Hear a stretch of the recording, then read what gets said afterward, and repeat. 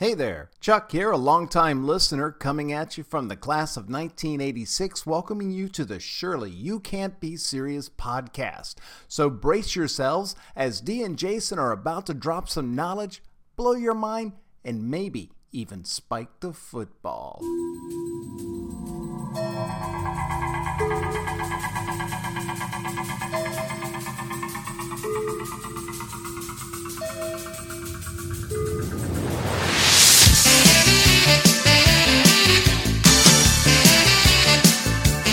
Wow.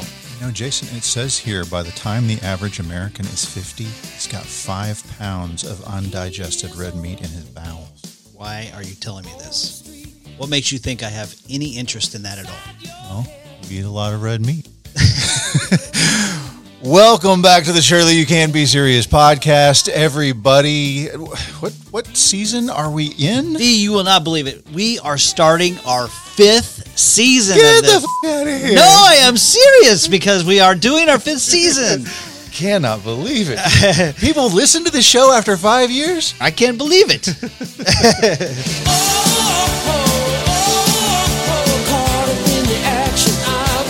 Today, Dee, we are talking about the biggest movie of 1984. The biggest. The biggest, and one of the biggest movies of 1987, and we're comparing them against themselves. Yeah. But they're basically carbon copies of each other. Yeah, this is one of those episodes, like we hold off our judgment until the very end as kind of a little teaser for our audience, right? We want people to want to know which movie we're going to pick in this one. I'm not going to be able to keep my opinion to myself during this process. But as I was watching the second one, the William Goldman quote kept popping into my head of all sequels are whores. Yeah. So you may love part 2. I do love part 2. You may hate part 2. I don't know, but it will be fun to discuss these two very similar but also very distinct movies. Okay, so we're talking about Beverly Hills Cop versus Beverly Hills Cop Part 2. Yeah.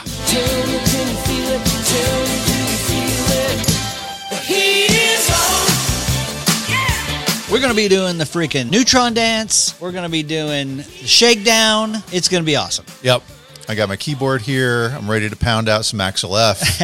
On that note, by the way, next few episodes after this, we're going to be comparing the Beverly Hills Cop soundtrack to the Miami Vice soundtrack. So be sure and hit follow on your podcast app so that you will catch those episodes. And then we also need to give a shout out to our executive producer of this show, Miss Carrie Ahern. Carrie, thank you so much. Carrie signed up on our Patreon page to be one of our Patreons. If you would like to sign up on our Patreon page, you just go to patreon.com, Surely Podcast, and for as little as $5 a month, you get access to all of our one-hit wonders, and you help to support the podcast that Jason and I spend hours and hours on. And we have a lot of fun, but we love the appreciation, and we love the family that is our Patreon family. We create some one-hit wonder episodes over there that we really think are some of our best work. Absolutely. And we also want to give a shout out to a listener who contacted us by email, Mr. Chuck Bryan. Yeah, I was talking to Chuck, and we were emailing back and forth a little bit, and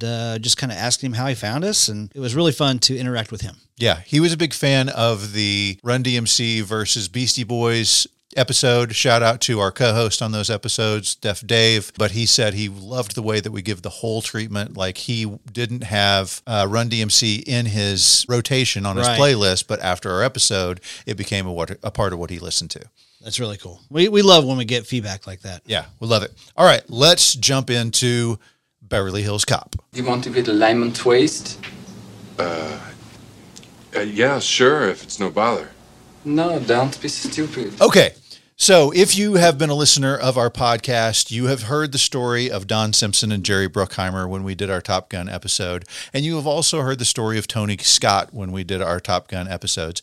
If you have not listened to those episodes yet, please go back and listen to them. I mean, it involves a dead, naked doctor in a pool house owned by Don Simpson as just one of the many stories that are involved in the making of that movie. And we've also told the story of Eddie Murphy because we covered, in our very first season, we covered Trading Places versus Coming to America. And so we talked about Eddie and his journey to become who he was. Trading Places was one of his first movies with 48 hours. And then this one was quick on the heels, right? I don't want to interrupt your flow here, but Eddie Murphy's 1980s was amazing. Yeah. Now, his 1990s is a different story, but just listen to his 80s, okay? 48 Hours, Trading Places, Beverly Hills Cop, The Golden Child, Beverly Hills Cop Part 2, Raw, Coming to America, and Harlem Nights. It's not too bad. I mean, that's smoking right there. Yeah, and it's when he's in the hotel and he's talking about the article that he's going to write, Michael Jackson sitting on top of the world. Yeah. Well, Playboy had done an article on Eddie Murphy in 1983 called Eddie Murphy on Top of the World. I'm guessing that that's where he got the idea for the title. And I'm also guessing that he probably improv'd most of that scene. But we'll get to that in a little bit. Okay. You can go and hear the stories of Don Simpson, Jerry Bruckheimer, Tony Scott, Eddie Murphy on our past episodes of Top Gun, Trading Places, and Coming to America. So who have I not told you a story about? Marty Brest. Martin Brest, that is correct. Well, actually, we did talk about him just a touch when we did War Games. Yes, and that is definitely a big part of his whole story. But this is a guy that we haven't really dived deeply into. Dived? We haven't gone down the Martin Brest hole yet. And this episode will be the one. Let's check out that. Yeah.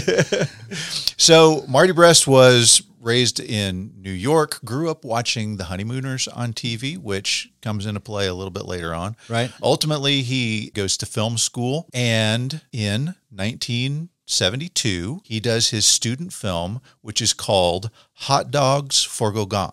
All right? Yeah. Do you know this? I'm more familiar with Hot Dog the movie, but keep going. Okay. Yes, I know. A little different. So this movie involves this photographer who is going to blow up the head of the Statue of Liberty so that he can catch it on film and become famous. Okay. And it's loosely based on the Hindenburg disaster, right? Yeah. Okay. The actor that is playing the part of the photographer in this movie is an unknown Danny DeVito. What? Now, here's the other part. The only three actors in the movie are Danny DeVito, Martin Brest, who's playing a part in his own movie, Yeah. and a young woman named Rhea Perlman. Stop. 1972. Danny DeVito and Rhea Perlman didn't get married till 1982. This is probably where they met, is on Marty Brest How about student that? film when he was at the AFI Conservatory. All right. For those of you who don't realize who Rhea Perlman is, she plays Carla on Cheers. Yes. And was married to Danny DeVito for a really long time. Yeah, really. I think they separated in maybe 2017. Not too long ago. Yeah. He does another film, just another kind of low budget student type film called Hot Tomorrows in 1977, right after he graduates with his MFA from the AFI Conservatory. And interestingly, that same year, Michael Eisner hits up this writer named Danilo Bach about doing this movie that he's had an idea for. Now, there's a little bit of, where did the story really come from? Right. So Don Simpson says the Beverly Hills Cop story idea originated from when I was driving my old beater car in Beverly Hills, and I got pulled over by the Beverly Hills PD, and they kind of hassled me. And I thought, well, what if a cop came in here and he just happened to be in a beat up car? So that's part one of maybe the origin story. And then the other one is Michael Eisner. And he actually was living in Beverly Hills at that point and was a bigwig in Paramount. And his home had gotten broke into. He and his wife had a home invasion, and the Beverly Hills PD were we were in the door within 3 minutes. Right. Like it was ridiculous how fast they got there. Right. So a little bit of apprehension at outsiders and a really, really dedicated team to its citizens. Right. So here's the thing. I heard this story as well. I don't believe Don Simpson for 1 second, right? Don Simpson, because I heard him also say that he and Bruckheimer went into Eisner's office and they were reading upside down the scripts on top of the desk. It's the same story. It was Jeffrey Katzenberg instead of Eisner. Oh, okay. Katzenberg, yeah. Yeah, Katzenberg. And yes, they saw it, but what his statement was, hey, that's my story. That's our script. We should be the ones that are producing that. And Katzenberg was like, well, okay, go do it. Yeah, take it. Right. So, hey, I'm sorry. One more thing I wanted to mention to you before we got off of Marty Brest. He actually appears in Beverly Hills Cop. okay. He is the hotel clerk at the very end when Axel Foley is got his arm in a sling and he's like, "Excuse me, sir, do you sell those Beverly Hills robes?" I guess those are $95 each. He's money's no object. I'll take this one's for you, Billy. That's Marty Brest. Well, perfect. And okay, now that you know that, when our audience, when they go back and watch the film, look at that guy and then go back and look at the statue in the art gallery when Axel Foley first comes in. There's this weird table where these heads are spinning around on a table. Yeah. And Mater D is like standing up and he's got a chain around his neck. Yes. He also looks exactly like Marty Brest. So anyway, Don Simpson and Jerry Bruckheimer have got this script. They're trying to get it done. They actually see Eddie Murphy at some point on the studio lot, and they talk to him about this. And he's like, I would love to do that movie. Now, of course, this is the movie comes out in 1984. So this had to be happening around 1981, 1982. I mean, Eddie Murphy is still doing Saturday Night Live. Sure. Maybe he's gotten started doing 48 Hours or Trading Places or something like that, but he's still pretty much a new actor on the scene, right? But they love the idea of Eddie Murphy being this out-of-town cop who comes to Beverly Hills. So here's the thing. Dan Bach, when he wrote the script originally, he had in his mind guys like Al Pacino, James Caan, Clint Eastwood. Yeah, I mean, he started writing it in 1977, so at that point, those were the guys who you would pick for something like that. Well, and then get this name, Richard Pryor. Ooh, now that's a little different. That's interesting, right? Right. Well, ultimately, by this time, they get the script to another guy because they're thinking, hey, we want to add some comedy to this thing. The one that Bach had written was a very straight piece. They've got Eddie Murphy that they think is going to be a part of this, so they think, well, we've got to put some humor in this. So they get another guy named Daniel Petrie. He hadn't done much at that point, but he was a guy who was a little bit better at comedy writing. And he later would do several of these kind of movies, did Turner and Hooch later on too. Yeah. Okay, so during this time, also, Marty Brest is trying to get work as a director, right? Actually directs Saturday Night Live episode in 1980. He, as I said, did the Hot Tomorrows. But in 1979, he did this movie called Going in Style. Have you seen this thing? No. Okay, so it's got George Burns. It's got Lee Strasberg, who we talked about, remember we talked about both in our Godfather 2 episode and more recently when we did our 5 Minutes of Fire episodes. He was the teacher of James Dean. Yeah, Marlon Brando disowned him, but James Dean said, yes, Strasberg was my teacher. That's right. That's right. So it's got George Burns, it's got Lee Strasberg, and it's got Ed Norton from The Honeymooners. And it's about these old guys who sit around in a park and suddenly decide, I'm tired of just sitting here listening to these crappy kids. I want to go do something adventurous. And they decide to go rob a bank. I'm pretty sure I've seen this movie. I think I saw it when I was a little kid. I was a big George Burns fan, but their plan is to put on the Groucho Marx glasses, and that's going to be their disguise. Okay. Yeah, and George Burns puts it on at some point, and Lee Strasberg's just like, Roy, what are you doing? He's like, dang, so you can recognize me.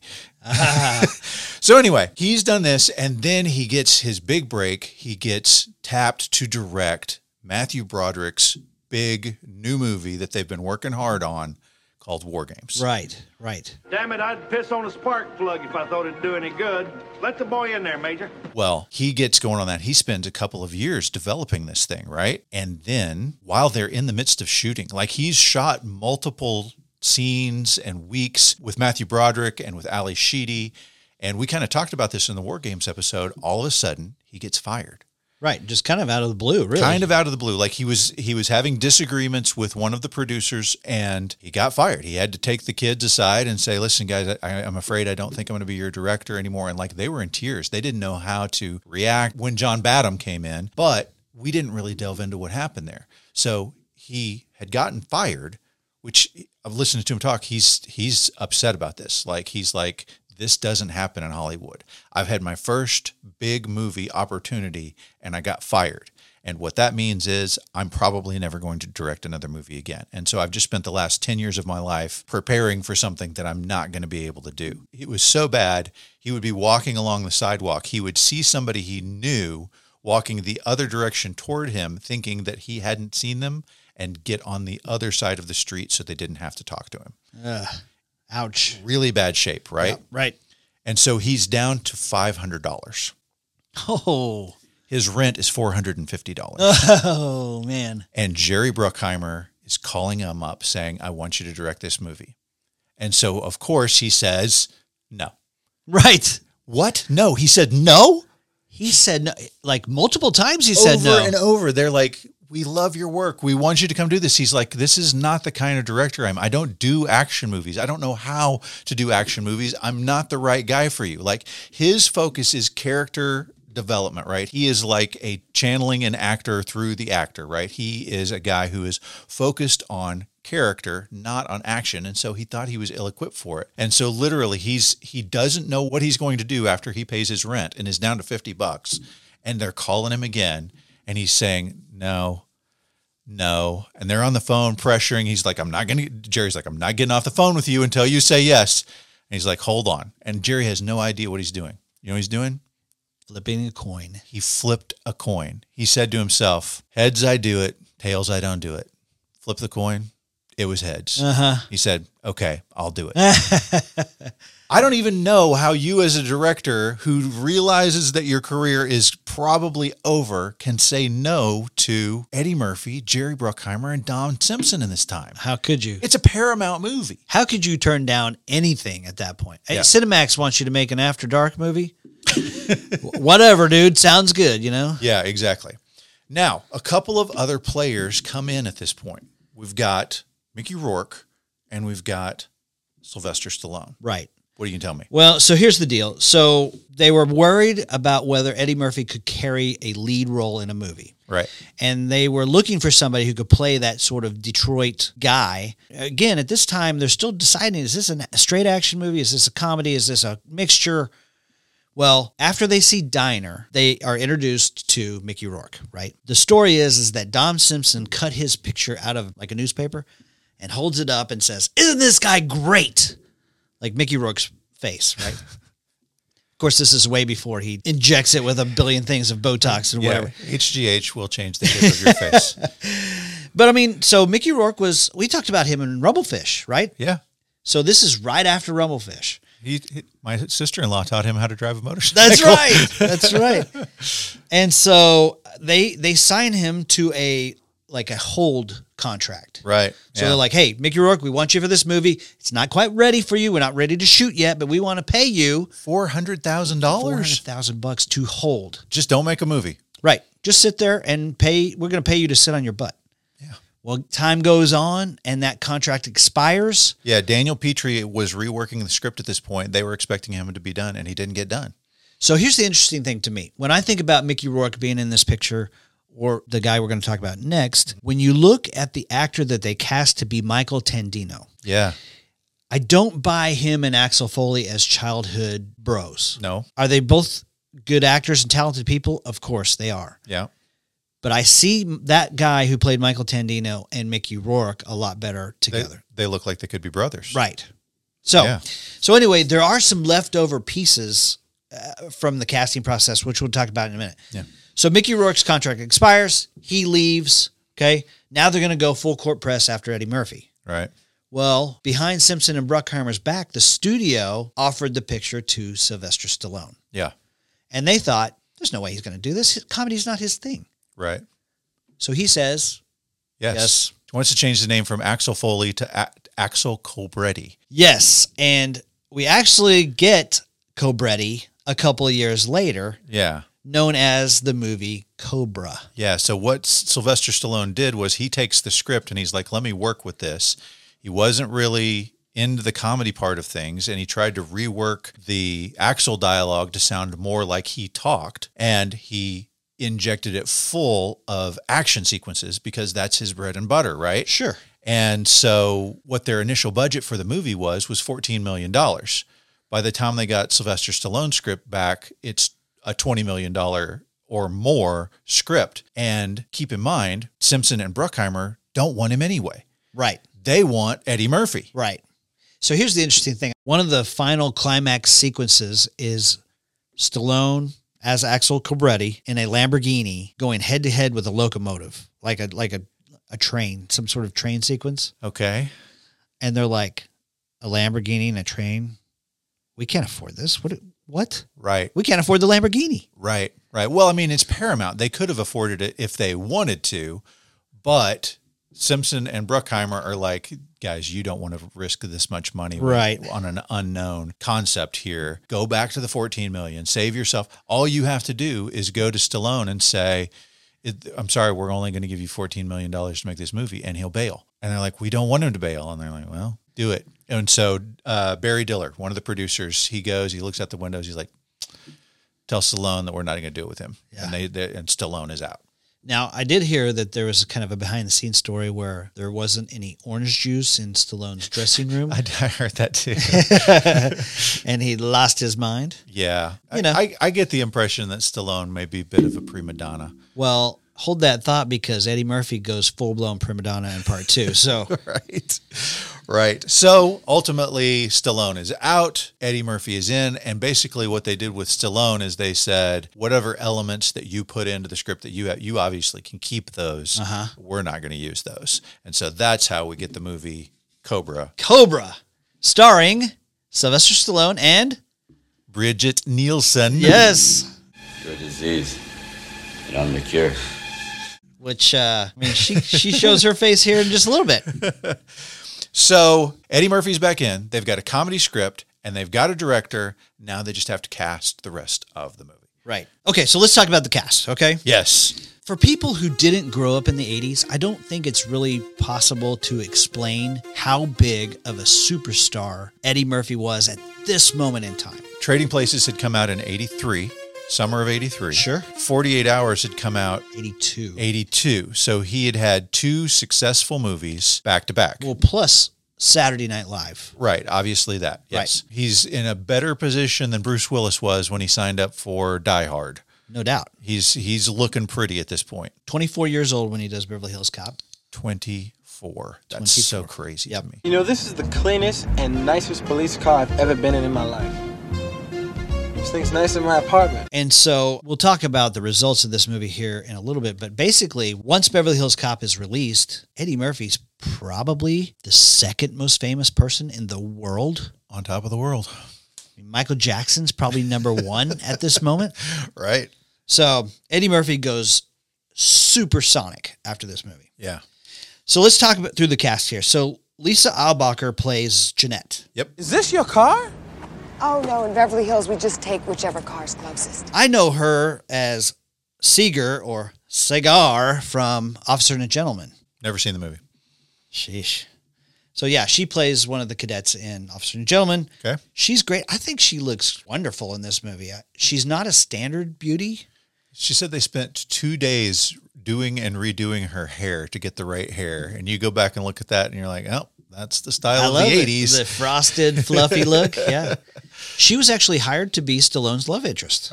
Yeah, because Stallone had changed that part. It was initially supposed to be a platonic relationship, and then Stallone changed it to be a love interest. Yes. You also have in this movie, Stephen Burkhoff as Victor Maitland. Yeah. My advice to you is crawl back to your little stone in Detroit before you get squashed. Okay? This guy played a awesome bad guy in the 80s. He's like the precursor to Hans Gruber, right? He really is. He's got that cold European disdain that you loathe him.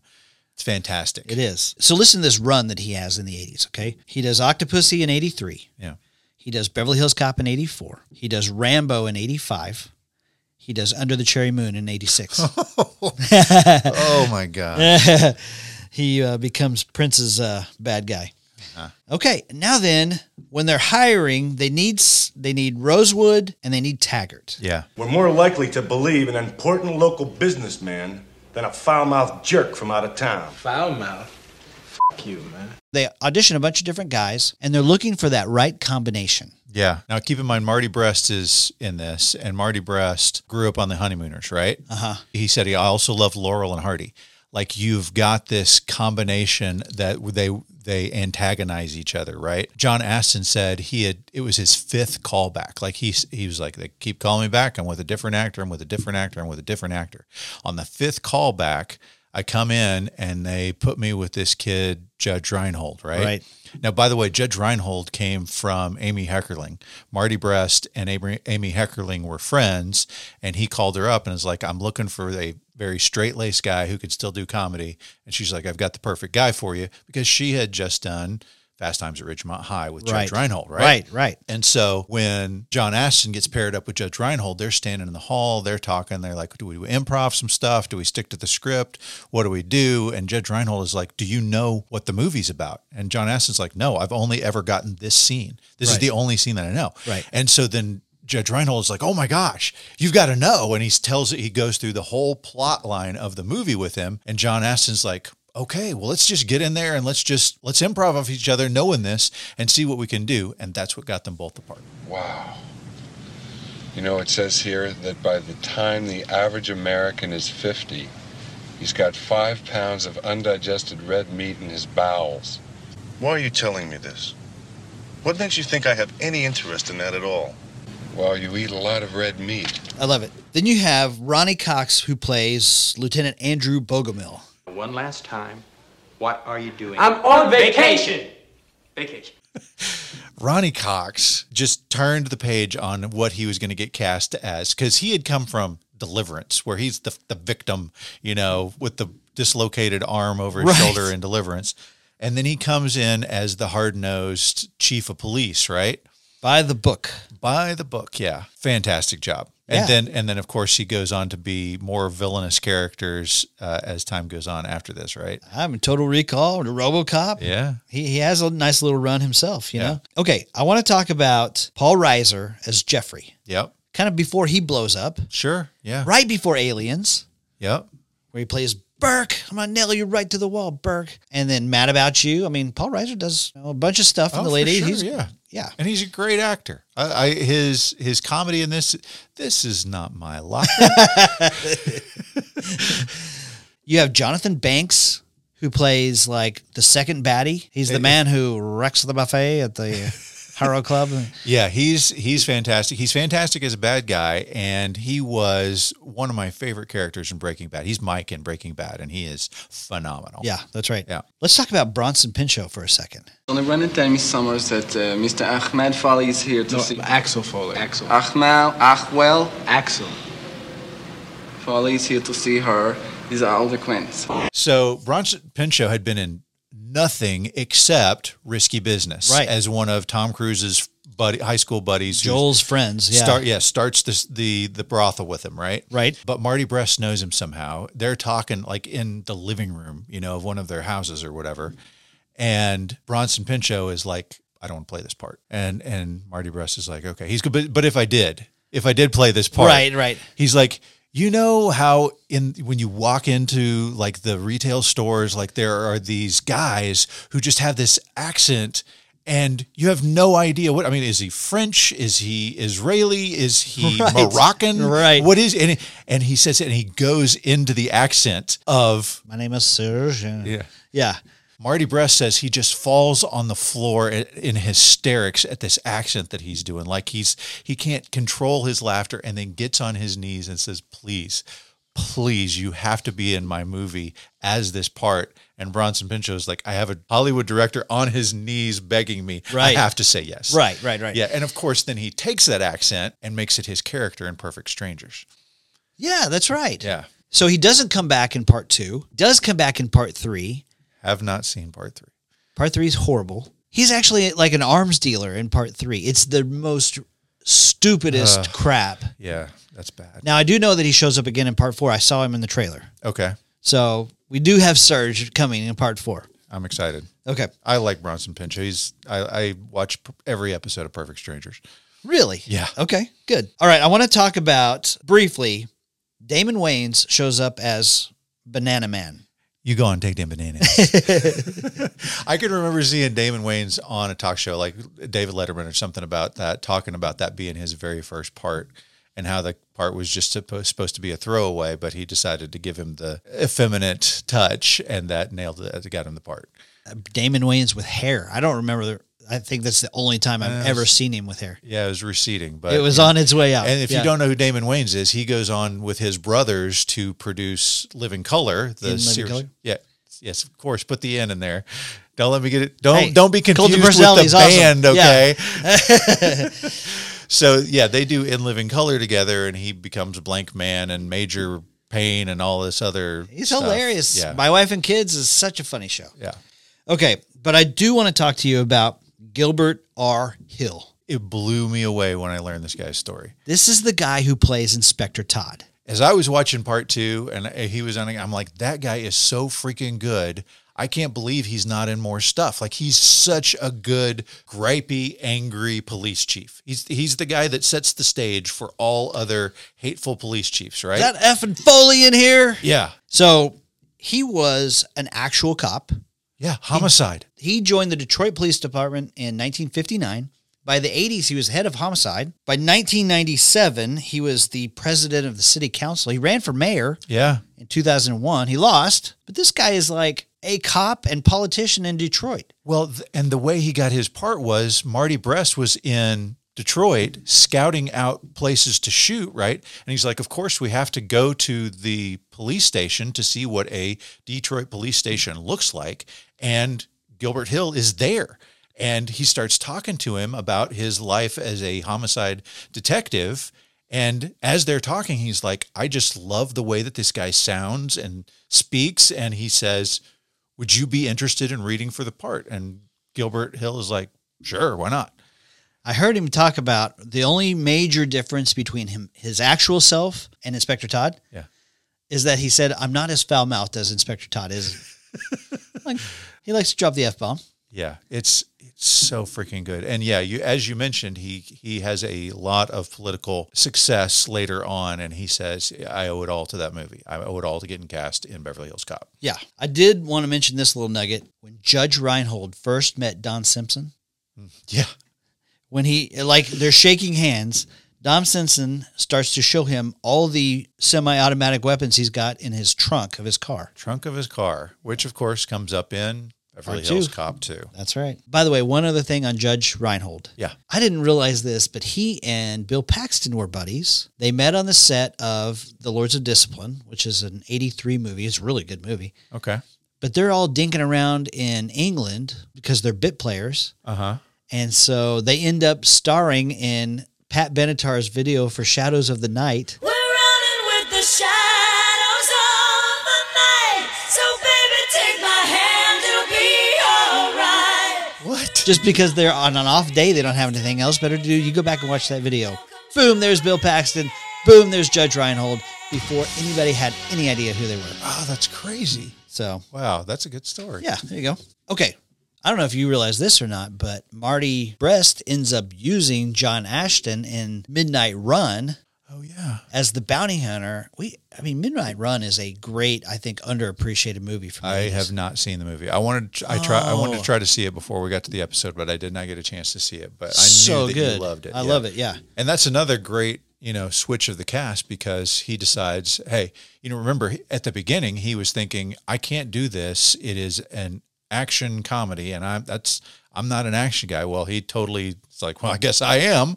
And he does Midnight Run, and then he's like, a comedy. Who do I get? And Robert De Niro's like, can I be in your comedy? Right. And he's like, Raging Bull, Taxi Driver. You want to go do comedy? Come on, buddy. Let's do it. It is so good. Oh, that's fantastic. I love it. Okay. So while they're making the movie, as I mentioned before, Marty Brest is very much about character, like, not the action guy, but the character guy. Sure. And so the way he does it, and I love this, because you have some directors that are like shot after shot after shot after shot after shot, trying to get it perfect. And then you've got like Clint Eastwood directors that are like, okay, I think we got it on that first one. Let's move on. And the actors are like, wait, you don't want to do it again? Why? You want to waste everybody's time? Right. So Marty Brest is kind of, to me, like the perfect mixture of that. He will shoot on script for the first 2 or 3 takes, and then he's like, okay, now improv it, and he will take the improv, move it around. And so a whole lot of this movie is improv lines, which you would expect from Eddie Murphy, right? I mean, of course, but also with John Aston and Judge Reinhold, they were improvising a ton of their stuff. Those lines that we quoted at the beginning of the episode about, red meat and why would I want to hear this? Well, you eat a lot of, that was the scene in the script was they wait in car. Right. Exactly. Like that was it, and so he's like, give them something. And so their scenes by themselves, they would improv. Well, a lot of what we got was their improv work, including the I can't climb over the wall scene where they're on the shoulders, which is funny. so good. But then when Eddie Murphy comes in and does scenes with them, their job is just to react to his improv, right? They're just there to riff off of whatever he does. And you got Ronnie Cox in there, who is, I mean, he's the professional of them all, right? He's been in plenty of stuff, and he's a guy who's used to doing things on script. But he said it was not, even though Eddie Murphy would riff and go off script and do all this other stuff, he said he was brilliant about it because he would do it in such a way that by the time he was finished with his improv line, it was a perfect setup for whatever Bogomil's next line was going to be. Sure. And so he could still say his scripted line. And he says, so then I have this wonderful opportunity. It's like they say, acting is reacting. I get to just be there and react to this craziness and then just throw my line in when it's time. Yeah. You know the scene, the Super Cops speech that Eddie Murphy gives? You know, before I knew it, these boys had foiled the crime. They're not cops. They're super cops. Right? Yeah. Yeah. When you watch that scene, John Ashton is like rubbing his eyes, dying to laugh. Yeah. And he had already said that we had ruined many a take, and Eddie's, trying to do this and trying to be funny, and we're trying not to laugh. But he's doing like this. I mean, it was like Harvey Korman in Carol Burnett's show. Yes. He's just busting up, trying not to laugh. Tim Conway, yes. So funny. Yeah, so in that scene, they would do the improv stuff, and then Marty Brest would be like, do it again. By the way, they also wasted film when Marty Brest was sitting on next to the camera because he would start laughing so hard that the camera would shake, and they would have to reshoot the scene again because of him. But that Super Cop scene, like they had been shooting for a long time in that scene, and Eddie Murphy had this purity oath that he had taken where he wasn't going to consume alcohol, wasn't going to consume drugs, wasn't going to do anything to mess with the purity of his body while he's shooting this movie, right? Right. Well, that included caffeine. But they'd been shooting this scene for so long, and there was so much dead air that Eddie Murphy was kind of winding down, like he was worn out. And so they're like, you could have some coffee. Right. And he's like, okay, I'll make an exception for coffee, but that's just coffee. And he said he just took a couple of little sips of the coffee, but since he had nothing for so long, it was like jolt. It was like bang. Electrified. And that's where you get that scene. So when you see them and you see Aston like holding his nose to keep from laughing out loud, Judge Reinhold, you can watch him. His hands are in his pockets. He knows what's coming. Like they've done it. They're retaking it for the fourth time. He is pinching himself on the leg to keep from laughing. Like he's like, I had bruises on my leg. I was pinching myself so hard to not laugh in that scene. With the scene where they pull up to the Harrow Club and Marty Brest is like, hey, Eddie, we got some dead air here. Can you give me something? And he's like, sure. Backs up, pulls up forward. He's like, hey, can you put this in a good spot? All this crap happened the last time I was here. Right. It's a great line. It's so funny. Gets a laugh. Yeah. And Eddie just whipped it out of his back pocket. Yeah. Yep. Hey, one of the things I forgot to mention when we're talking about the production. Yeah. When it was still bouncing back and forth between, is it an action film? Is it a Stallone film? Is it a comedy? We're not sure. Is Eddie Murphy involved? What about Mickey Rourke? This script was offered to Martin Scorsese to direct this. Oh, yeah. Right? Yeah. Can you imagine? And he's like, what are you guys talking about? This is not me. Yeah. So they go to David Cronenberg. Yeah. How violent a movie could this have been? I know, like somebody would have eaten their own fingers or something. But here's the funny thing. Martin Scorsese looked at the script. He said, this is Coogan's Bluff. Oh, yeah, the Clint Eastwood deal, Clint Eastwood movie, yeah. right? Like it's just a cowboy cop comes into a big city and it's a fish out of water tail. Yeah, he's like, this has already been done. Yeah. Well. Sort of. Yeah, not exactly. By the way, when Eddie Murphy was hired to do Beverly Hills Cop, he turned down another movie from 1984. Do you remember the movie? I absolutely do. Because when we came across that nugget, when we did our episode on Ghostbusters, I found out that Dan Aykroyd had written the Winston part with Eddie Murphy in mind. Right. And all of a sudden, all of the Winston lines are coming to me in Eddie Murphy's voice and Eddie Murphy's delivery. I was like, my comment was, this movie is on a top-notch level, but it would have moved up. Right. If that, of course, I don't know, because it was a Bill Murray vehicle, right? And so what do you do if you've got both of those guys? I don't know, man. In the alternate universe where I can go and rent these alternate movies, yeah, I do want to see the Ghostbusters version with Eddie Murphy as Winston. Yeah.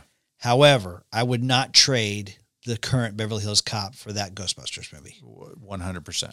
100%. So he's got the opportunity to do a bigger part, more money. He takes that instead of doing Ghostbusters. Right.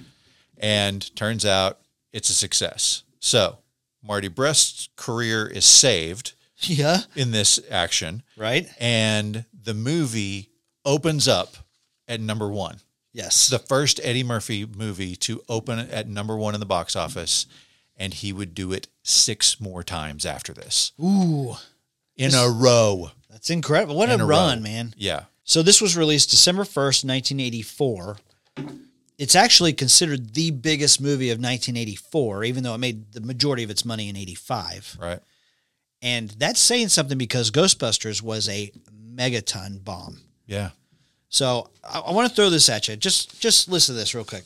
Okay. Here's the list of the top 10 movies of 1984. Okay. Okay. This is a fun little ride here. All right, okay. yeah. Beverly Hills Cop, number 1. This is by box office return? This is domestic. This is the United States. Okay. Okay. So you've got Beverly Hills Cop, number 1. You got Ghostbusters 2. You got Indiana Jones and the Temple of Doom 3. Gremlins, The Karate Kid, Police Academy, Footloose, Romancing the Stone, Star Trek 3, Splash, and then you get Purple Rain at 11. Okay. Wow. All of those, lots of fun. Yeah. And if I can just jump to 1987 for a second and by comparison, talk about Beverly Hills Cop 2. Yeah. A whole lot less fun at the box office was had in 1987. Okay. It still did very well. Sure. So in 1987, your top movie, 3 Men and a Baby. Wow. Yeah. Wah, wah. Number 2, Fatal Attraction. Okay. That's I mean, it's big. Yeah, that's fair. Then you have Beverly Hills Cop Part 2. Good Morning Vietnam. Great movie. Moonstruck. Meh. The Untouchables. Great movie. Secret of My Success. I loved it, but I was a huge Michael J. Fox fan. Stakeout. You loved it. I love it. Yeah. Lethal Weapon. We both love. Absolutely. Witches of Eastwick. Yeah. Dirty Dancing and Predator. Well, not bad. It's not bad. There's some. If you compare it to the top 10 movies of 2023, That's true. I guarantee it's going to be 9 movies better. I'll take 87 all day. Yeah. 100%. So we're 287. So that means that we're moving on to Beverly Hills Cop Part 2. So that brings us to Beverly Hills Cop 2, which we will take up on our next episode. We will see you back here next week. No bananas in the tailpipe. Say it like you mean it. You don't know bananas in my tailpipe. You're not falling for the banana in the tailpipe?